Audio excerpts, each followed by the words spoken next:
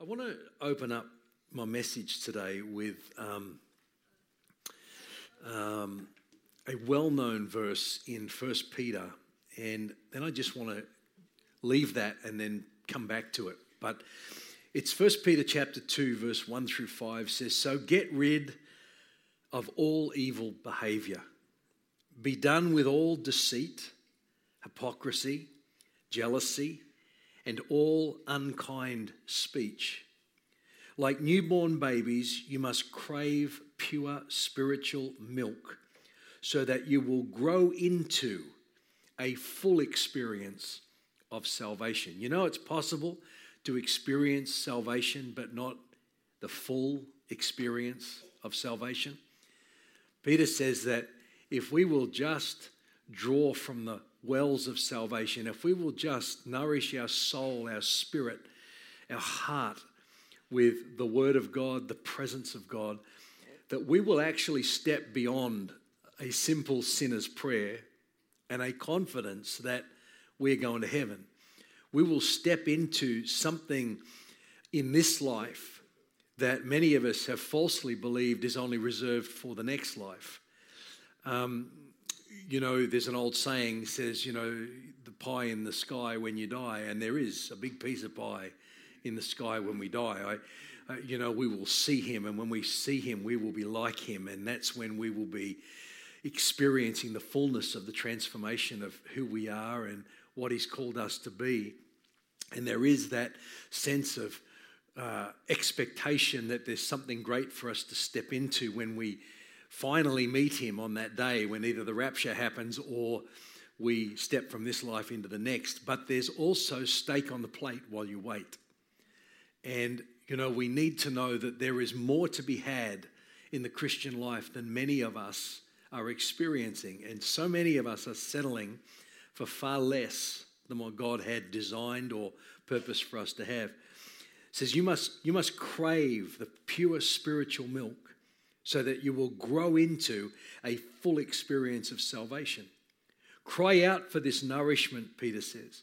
Now that you have had a taste of the Lord's kindness, cry out for this nourishment. Let there be a desperation in our heart for all that God has for us.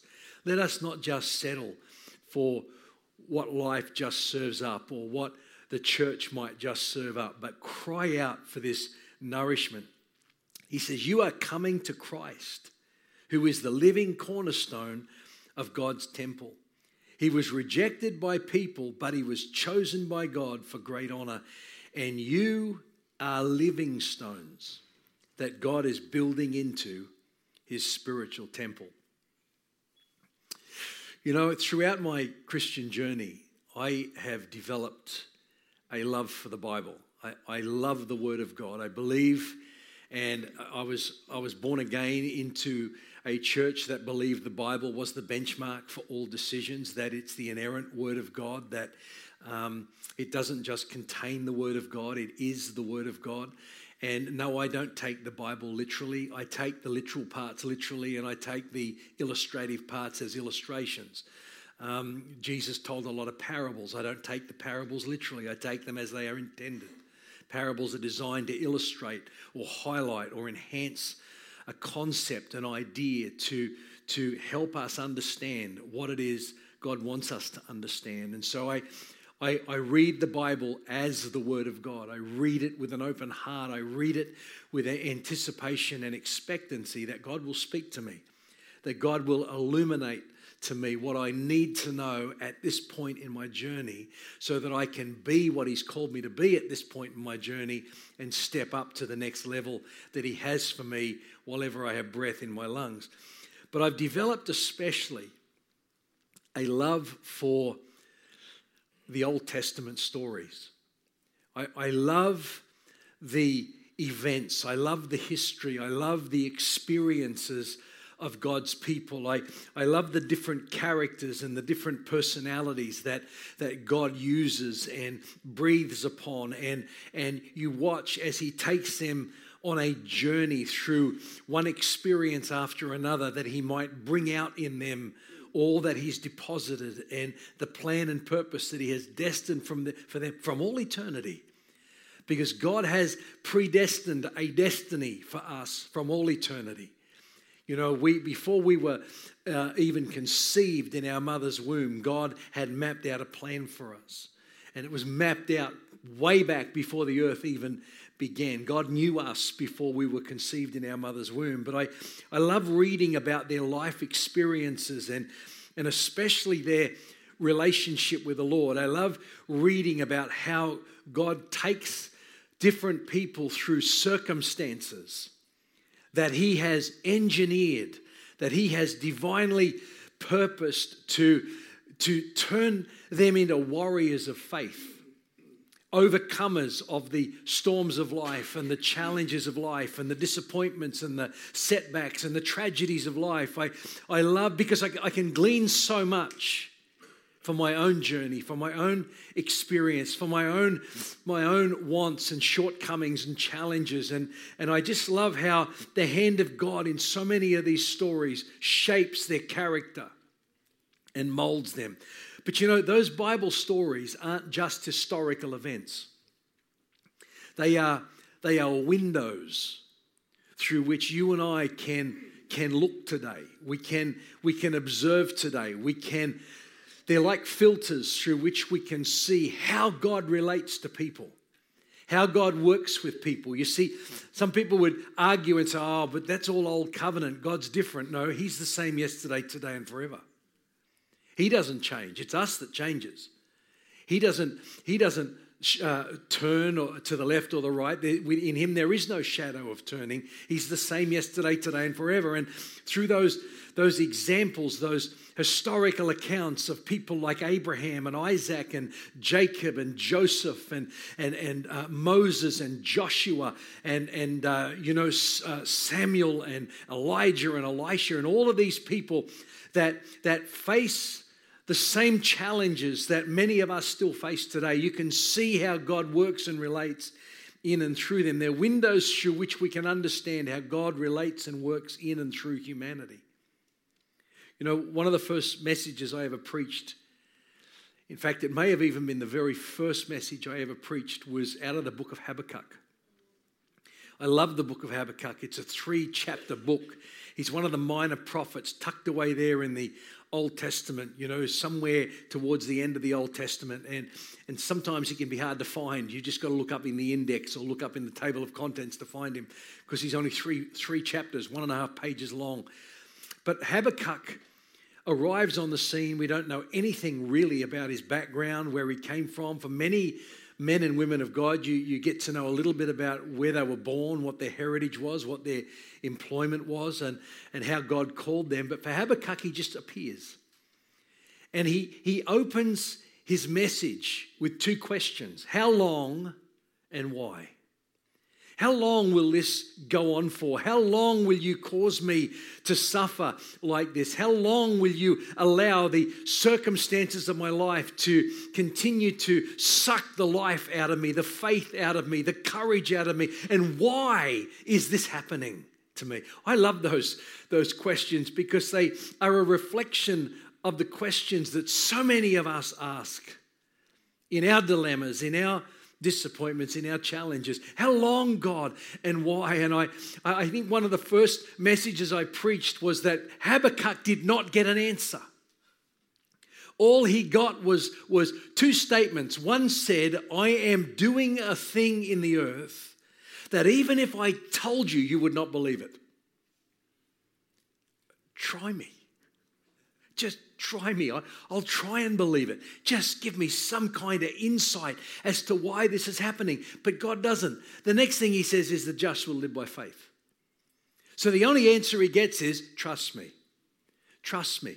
And you know, it kind of gives you a glimpse into the fact that there are times where we have to just trust God and suck it up and fight through and keep going and not give in or throw in the towel. But we just keep our eyes on the Lord and we just stay focused, because ultimately he is for me. He's not against me. Ultimately, the Bible says he is making me more than a conqueror through Christ who loves me. He is developing and molding my life. And I love the story of Habakkuk because it gives hope where there is no hope. He closes his book with those famous words where chapter 2 opens with, I will stand on my watch and wait and see what he says to me. And all he says is, I'm doing something that if I told you what it was, you wouldn't believe me. Doesn't even give him a chance to believe him. He just says, I'm not telling you because you won't believe me. So just suck it up, Habakkuk. Just stay the course and keep going. I'm doing something you don't understand. I'm God, you're not. And then he says, the just will live by faith. And he has such an encounter with God and God's presence where he doesn't get an answer because he doesn't need an answer, but he closes his prophecy and then disappears off the scene. You don't hear about Habakkuk anywhere else in the Bible other than the book that bears his name. He closes it with these words, though the fig tree does not blossom, and there be no fruit on the vine, though the produce of the olive fail, and there be no herd in the stall, though the flocks be cut off from the fold. He says, yet will I rejoice in the Lord. I will joy, he said, in the God of my salvation. He is my strength, is what he closes his. I love that. It's a window into this faith walk that we are called to live. And if you're still struggling with, but that's Old Testament, well, the New Testament tells us in the book of Hebrews, without faith, it's impossible to please God. And so God is the same yesterday, today, and forever. He still calls us to trust him. He still calls us to not live by sight, but by faith and by hanging on to the promises of God and holding on to the declarations of God and pushing through. And God, when you read the Old Testament stories, God in his sovereignty, in his infinite wisdom, uses human grief, human disappointment, in the pain that so many of his people went through and so many still go through. He uses all of that to bring about a much higher and a much more fulfilling purpose. The grief-stricken cry of Hannah for a child. Remember the story of Hannah. She's barren. It's the opening chapter of 1 Samuel. She's barren, unable to bear children. Her contemporaries are all mothers, all bearing children, all fruitful. But Hannah's womb was barren. And she goes year in and year out and cries out to God, God, give me a child. God, open the fruit of my womb. Give me a child that I might not be the odd one out. And then she comes to a point where her cry goes to another level and says, if you give me a son, I will dedicate him to your purpose. Hannah's cry for a son met God's cry for a prophet. Don't miss this. Hannah's cry for a son collided with God's cry for a voice on the earth that would declare his purpose and his plan to take humanity where it needs to go. And God moved in that situation because Hannah came to a point where she was willing for her dreams and her desires to be in alignment with God's dreams and God's desires. And God says, now I can bring fruitfulness into your life. You know, I love the stories of the Old Testament. You know, the Bible describes each of us as living stones. And the interesting thing is, first the natural, then the spiritual. So, you know, we understand that principle. Most of us would understand that. First the natural, then the spiritual. The Bible talks about that. And I believe today the church, which is made up of individuals, you and I, temples of the Holy Spirit, carriers of the presence of God today. We are the temple of the Holy Spirit. And when we gather together, every expression of the local church, regardless of whether we are Uniting, Baptist, ACC, whatever we might be around the world, we are expressions of the temple of God. And that temple is made up now of people, living stones. And it's interesting the Bible describes us as stones because when the first temple was being built by Solomon back in 1 Kings, in verse 17 of 1 Kings chapter 5, at the king's command, we read, they quarried large blocks of high quality stone and shaped them to make the foundation of the temple. Then over in chapter 6, verse 7, and the temple, when it was being built, was built with stone, finished at the quarry, so that no hammer or chisel or any iron tool was heard in the temple while it was being built. Let me tell you something. The challenges of life, my friend, are you being chiseled. They're you being shaped. They're you being stripped bare. They're you being molded. They're you being fashioned. The high quality stone that you are, that needs to be shaped for divine purpose, is being done at the quarry of life. And you know, I think it's significant that it was done in the quarry so that there'd be no sound of hammer or chisel at the temple. There's too much quarreling and division in the church of Jesus Christ today that should not be there. We need to be back in the quarry, the prayer room, in our accountability groups where the Holy Spirit can hammer and chisel and chip away so that we come out of the presence of God more like Him into the house of God where we start to fit together. Without the agitation, without the irritation, without the undermining, without the offenses, there's so much in this, honestly. He is wanting to shape our lives, and He's wanting to take us through the fires of circumstances so that He can chisel that off and chip that away and shape that so that it fits just perfectly into the house of God. Our lives are being shaped for kingdom purpose. The prayer room and our accountability groups that we all need, but so many of us don't have. Because, well, it's just me and God. I don't need anybody else, I just need Jesus. You know, that's a total contradiction to what Jesus taught. It sounds spiritual. It sounds noble. That I just need a relationship with God. I don't need to go to church to be a Christian. I believe in God. I trust God. I read my Bible. And I just do life with Him and me. Well, that's not what He actually taught. So you're following someone that you're not following. Because He taught us that He's building His church with living stones where we all fit together and we all function together. You know, sometimes, have you ever cried out to God for an answer and not got one? More often than not, that's my experience. I've come to believe that one of the reasons why God is often silent is because He's wanting to teach us that according to Romans chapter 12 and verse 5, we being many are one body in Christ and individually members of, watch this, one another. It's interesting. You think it would say, and individually members of that body. But it doesn't. It says we are individually members of one another. And I think sometimes God is silent when we're in our prayer room because He wants to speak to us horizontally through the one another's.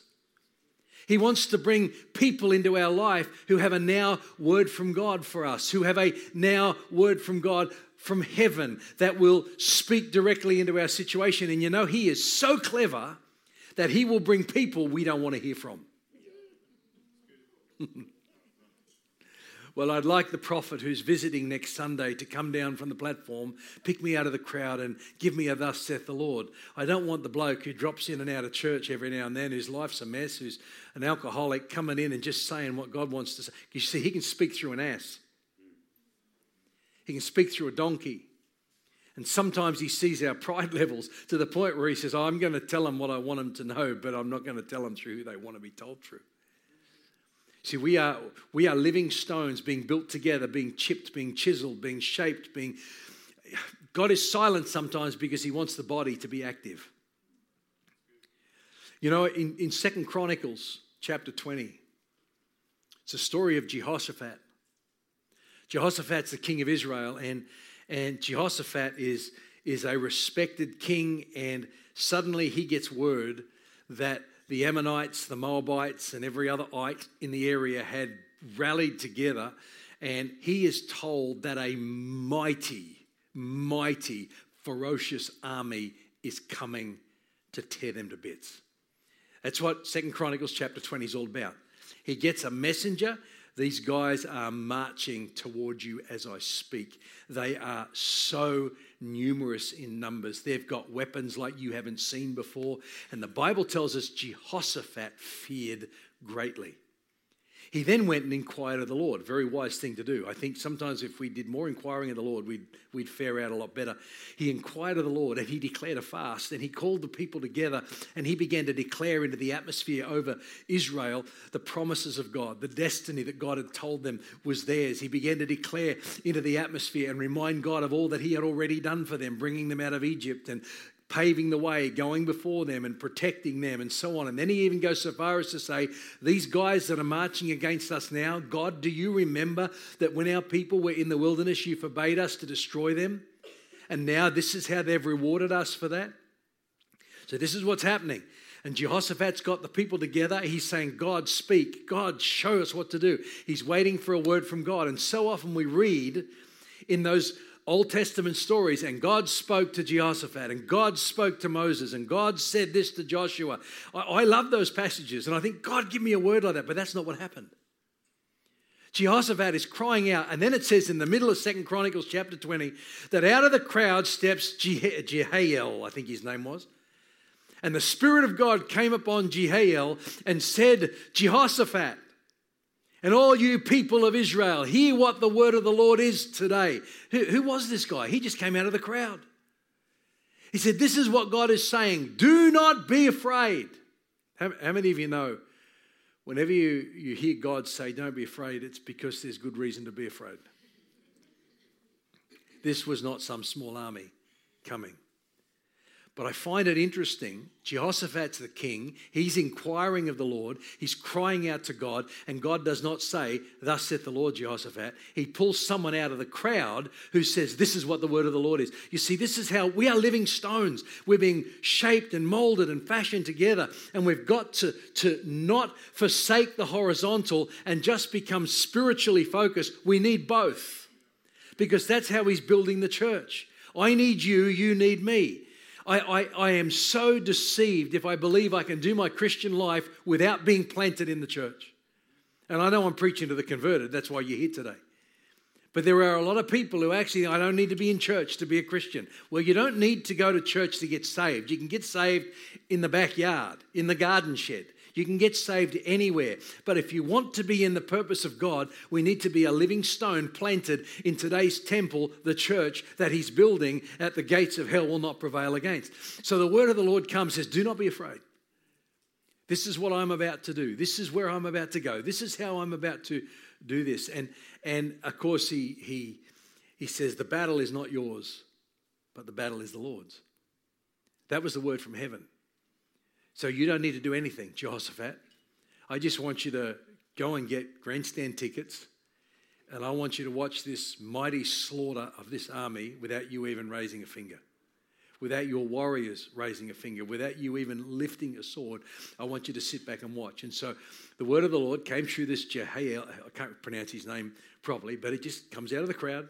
And he just brings this word, and Jehoshaphat, it sits right in his spirit. He confirms it. Everybody feels, it seems good to us and the Holy Spirit that this is a word from God. And so they march out, and when they get there, the battle's already over. God brought such confusion into the ranks of that army that they turned on each other. They lost sight of the purpose they had actually come for. They turned on each other and destroyed each other. All they had to do when they lifted a finger was to go down and steal the spoils. And they said there was so much gold and jewelry and diamonds and all sorts of goodies on every soldier that had fallen that day. It took them 3 days to carry the spoils out. It wasn't one person doing it. It was a whole army gathering the spoils. It took them 3 days. And they didn't lift a finger other than walk off with the spoils. You know, go figure. But there are times where God says, I want you to do this. There are times where God says, I want you to go. I want you to. The dilemma we often face is, do I fight this or don't I fight this? Do I sit back and let God fight this, or do I have to do something? The dilemma, Bill Johnson says it really well.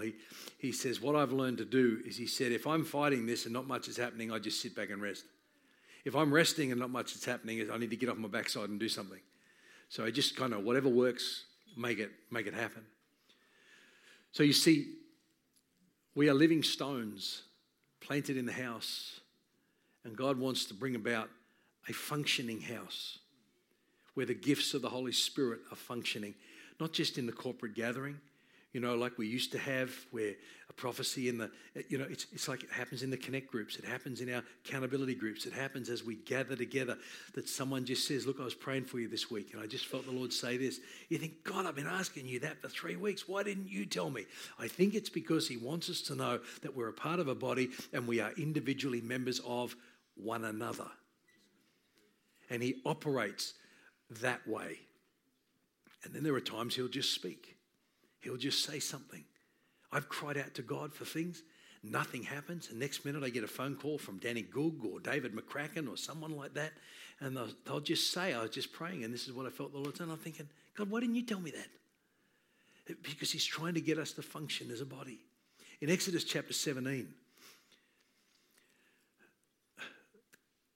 another army comes against the people of God. This is now winding back the clock. And Moses says to Joshua, I want you to prepare your warriors to go out and fight tomorrow.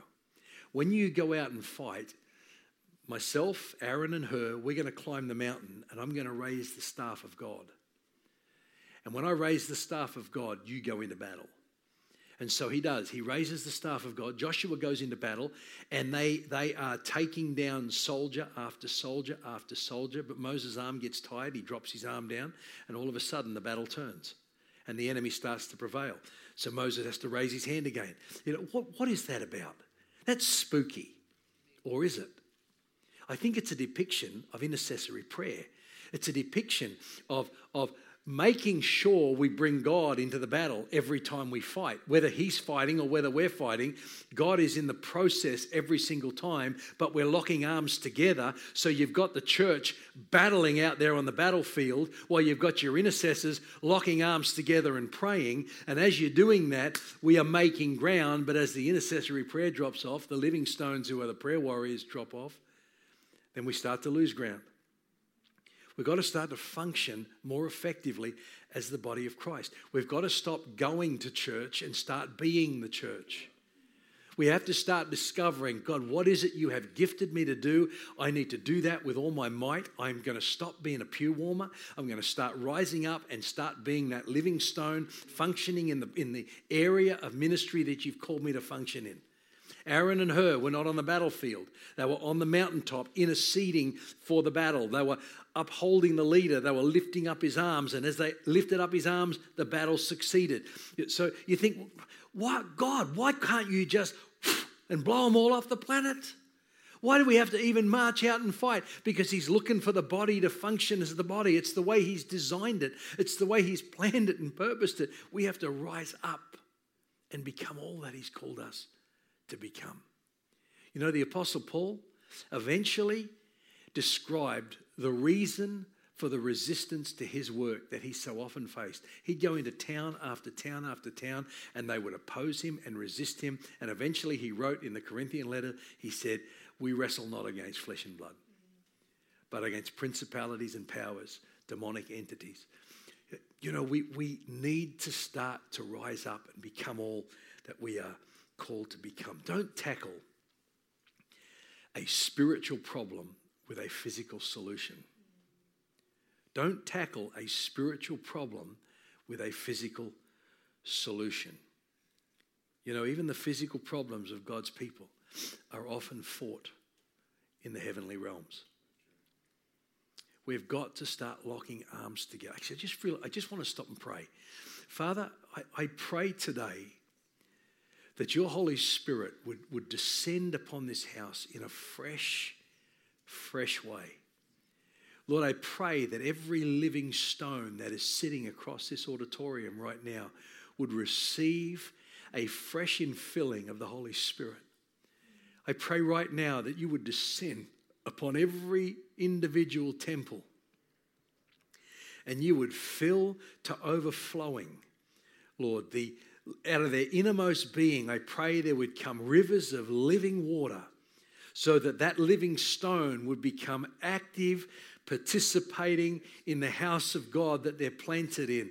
Lord, that they might not just come to church to receive, but Lord, they might come to church to give, that we might all say, what is it I'm called to contribute? What is it I'm called to add to the house of God? What is my strength? What is my gifting? What is my calling? Lord, that I might become an encourager, that I might become a developer, that I might become someone who rises and strengthens the body of Christ, doesn't just take from the body of Christ, but strengthens it. Lord, I pray today your Holy Spirit would fill every aspect of this church. And Lord, I pray that you'd raise intercessors in the house, those that are prayer warriors, those, Lord, that feel that their strength is to stand in the gap and lift up the arms of the teams and the leadership and the volunteers that are out there on the front line serving and diligently sowing in, risking and giving of their soul, their emotion, their spirit. I pray, Lord, that you'd raise intercessors around us. But Lord, I pray that you'd also raise laborers for the harvest that is plentiful, that people would say, I need to step forward and start to reach out and become his hands and his feet. Holy Spirit, I pray today that you'd bring conviction into the hearts of every person in this auditorium, into my heart, into their heart, Lord, that they would sense and feel the calling of God afresh upon their life, raising them. Lord, I pray right now across this auditorium for people to step up to our children's ministry. People, Lord, right now that have ummed and ahed about it and struggled with it, and they've even at times run from it or balked from it. I pray, Lord, that they would stop and say, here am I, Lord, send me. I pray, Lord, those that have a heart for the younger generation, Lord, I pray that they would stop right now and say, here I am, Lord, send me. Father, I pray that you would raise up laborers for the field. You told us, Lord, to pray that way, that the harvest is plentiful, but the laborers are few. Therefore, pray and seek the Lord of the harvest to send forth laborers. Father, you've also said that if we pray anything according to your will, you hear us. So, Lord, we know we're praying according to your will because you taught us to pray this way. Father, I pray right now for every pew warmer in this place that a fresh fire would come and a fresh motivation and a fresh stirring to say, I'll find my place and I'll function faithfully in that place. Father, I pray in Jesus' name that your Holy Spirit would speak. You'd breathe on this place in Jesus' name. You'd breathe on this house in Jesus' name. Hover over this place. Lord, we don't want to be a church that motivates people into serving. We want a church full of people with callings on their life, with a call of God, that they're doing it as unto the Lord, that they're serving faithfully as unto the Lord. And Father, I pray that people would get a revelation that when we serve you faithfully, we will never outgive your generosity. Enlarge us, I pray. Enlarge the capacity of this house, I pray. Breathe afresh, Lord, on every living stone. Those that are perhaps right now feeling like they're in the quarry, feeling like they're being chipped away and chiseled, and almost feeling like if they chisel anymore, I'm going to crack wide open. But Lord, you're such a master builder. You're such a talented and skilled engineer. I pray, Lord, right now that fresh faith would rise and that people would see the circumstances of their life as engineered by you to bring out the best in us. Lord, that we would truly understand that you're doing a work so great that if you were to tell us about it, we would not believe it. Oh, Holy Spirit, we just ask you to come in Jesus' name. In Jesus' name.